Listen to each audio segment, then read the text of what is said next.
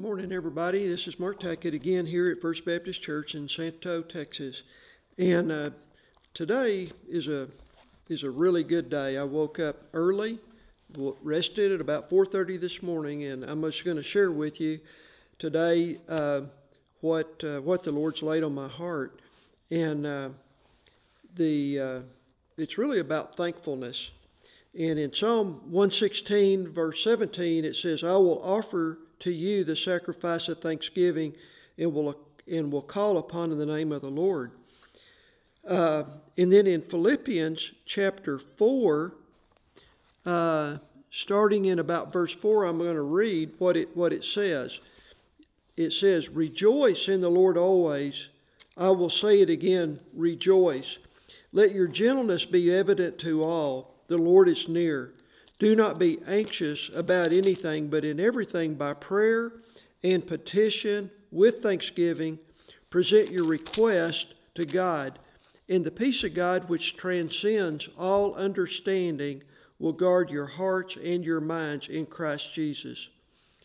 Then it says, "Finally, brothers, whatever is true, whatever is noble, whatever is right, and whatever is pure, whatever is lovely, whatever is admirable, if anything is excellent or praiseworthy, think about such things." And so if we go back here in verse 4, it says, "Rejoice in the Lord always." And I did a lot of word searches this morning, so I'm going to just share with you what I learned through this. Rejoice. What exactly does the word rejoice mean? To me, if I just thought of the word rejoice, I think, wow, it's almost like celebrating or that type of thing. But actually, the word rejoice means to be full of joy or delight. So that makes it seem a little different if you read it that way. Instead of rejoice in the Lord always, I will say it again, rejoice. It's really saying be full of joy, and again I say be full of joy. So if we think about the word attribute are things that, let's say with God, what are some of God's attributes? God He's faithful, He's just, He's kind, He's loving, He's merciful, He's gracious. And all of these things are attributes. Well, what I got out of this is that God is saying that this is supposed to be our attribute. We're supposed to be thankful in the Lord, or we're supposed to be full of joy in the Lord always. And some might say, well, a person can't be joyful all the time. Well, that's at least a mark that the word here is saying. It does say, be joyful in the Lord always. And it repeats it. I will say it again, rejoice or be full of joy. Let your gentleness be evident to all. The Lord is near. Do not be anxious about anything, but in everything by prayer and petition with thanksgiving. Okay? So what is prayer? Prayer is spending time, communicating with God. And I would say that this is supposed to be our focus. So what is focus? Focus is what you're thinking on. What are you thinking on? I've heard people say, "What are you dwelling on?" And then I thought, isn't that strange? Because dwelling is actually where you live. So, but the neat thing about that is where you live is a lot of times where you spend a lot of your time. So what do you spend a lot of your time thinking on? What are you dwelling on? What are you focusing on? The word says here that what we're thinking on is supposed to produce joy. And so that's going to depend a lot upon our focus. And so the word here says that we are to not be anxious about anything, but in everything by prayer, which is communicating with God, and petition. Now, a petition is appealing to an authority with respect to a particular cause. So when you go to God, you go to Him in prayer, you're communicating, but this says we're supposed to petition. So if you have something that might cause anxiety, or say you have a family member you're concerned about, we should petition God. And this morning while I was thinking about that, a petition is a formal request. So a lot of times we get down and say, in my mind when I pray, I should get on my knees and bow my head, and that is a position of prayer. It's a sign of humility. But this says in this prayer, and petition, and so if petition is we're appealing to a higher authority about a particular cause, it's a formal request, and it made me think that sometimes I ought to actually write out my request to God, because if it's a formal request, it's appeal. So if you're appealing to someone with a petition, the listener that you're appealing to, you would appeal to them with reason. So you might remind God as you're appealing to Him, well, God, you said that you love us and that you're our healer, and these different attributes that God has, that we appeal to those through reason. We appeal to God through sympathy. Jesus Christ came and lived on this earth as a human being, experienced the things that we might experience. So we might appeal through sympathy. But most of all, we should ask earnestly for help or support. And then it says with thanksgiving.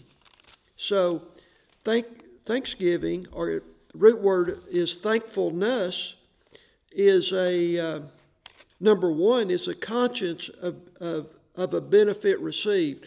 So before you can be thankful, you have to be conscious of something that you benefited from. So be conscious of something.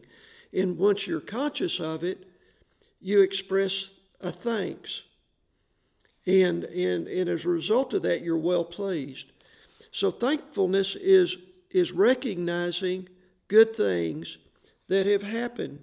And I'm personalizing it to me, and I'm acknowledging, say, the people who made those things happen, but in a broader sense, in a biblical sense, I'm recognizing who God is and what He has done.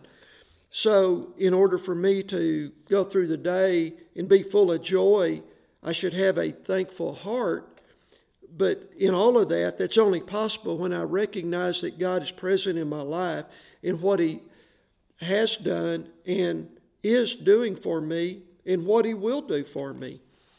Now, I'm going to take this a little bit different direction, and this is kind of interesting when I realized this. I read this in my devotional this morning, and I may read part of this devotional. It says it's out of a book, Jesus Calling, on April the 6th. It says, "Bring me the sacrifice of thanksgiving, that we should take nothing for granted, not even the rising of the sun."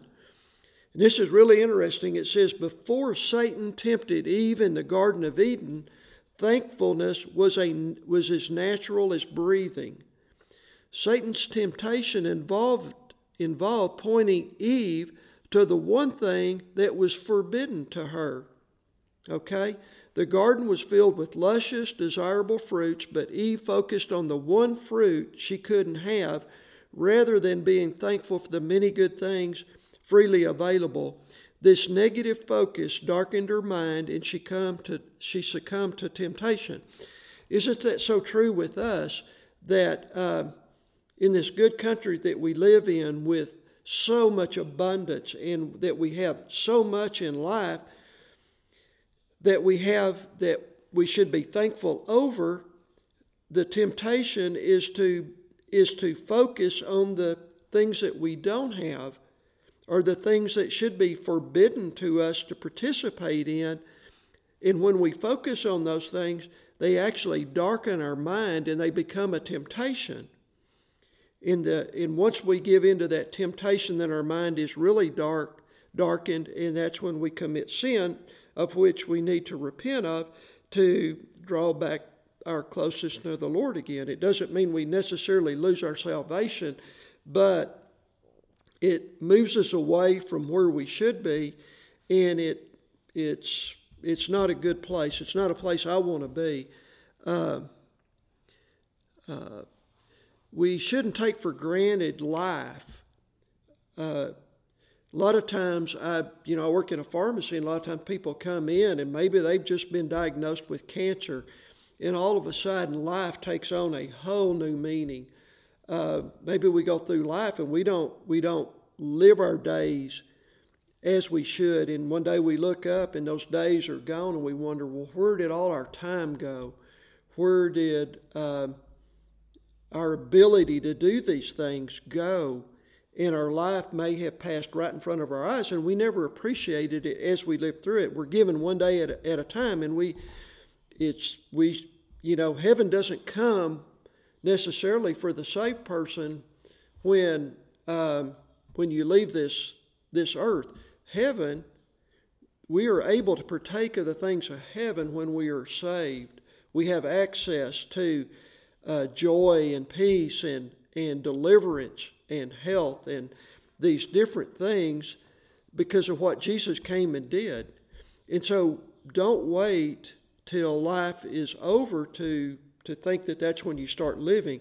We're called to live today, and by living today, that means to live with an attitude of thankfulness.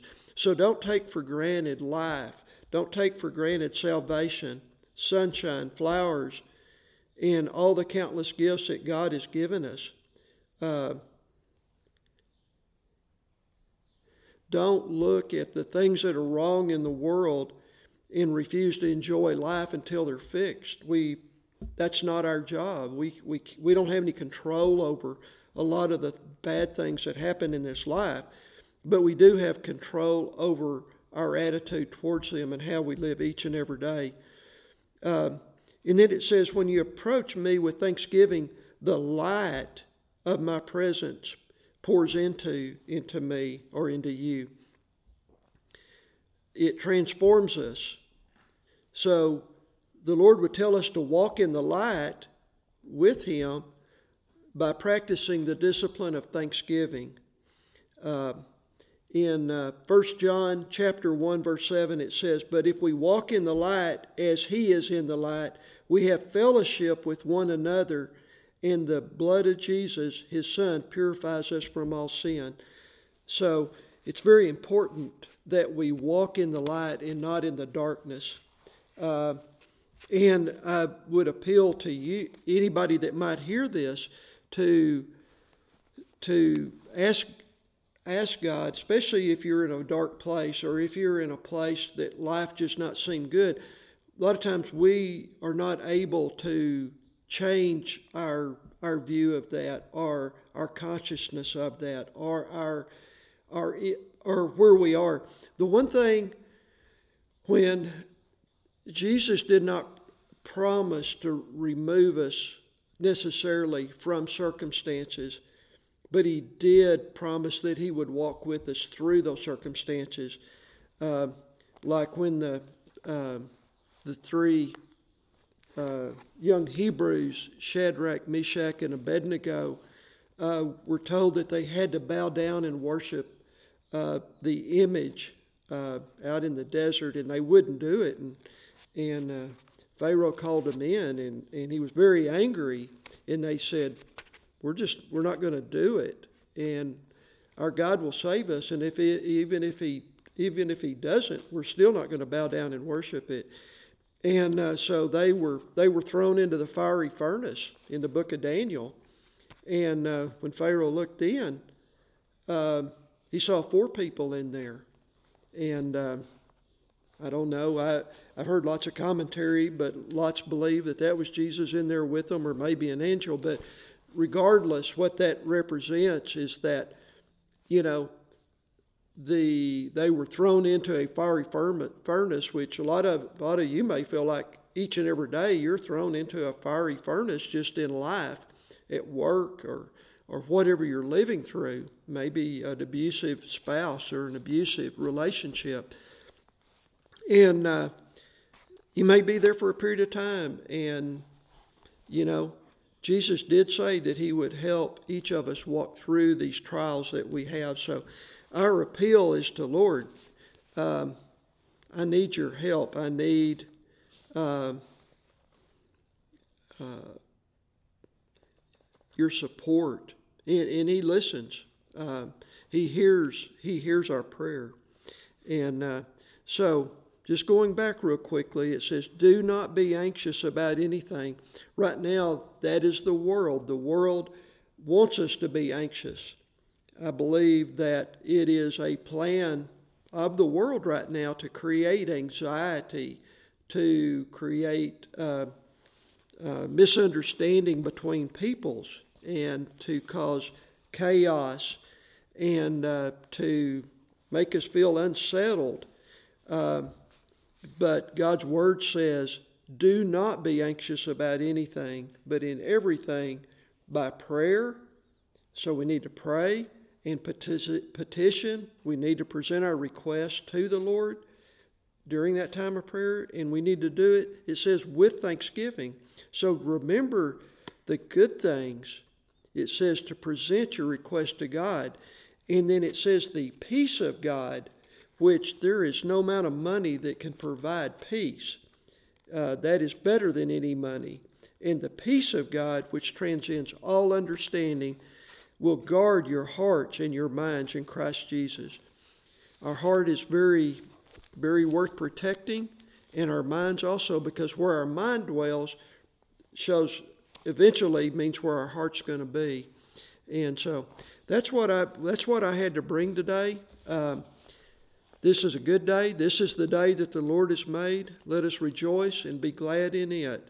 And so I'm just going to close this morning with a prayer. And there again, if like a couple weeks ago when Louie Lou was here and he said, man, please, if you don't know the Lord, stop and invite him into your heart. It'll make all the difference in your life.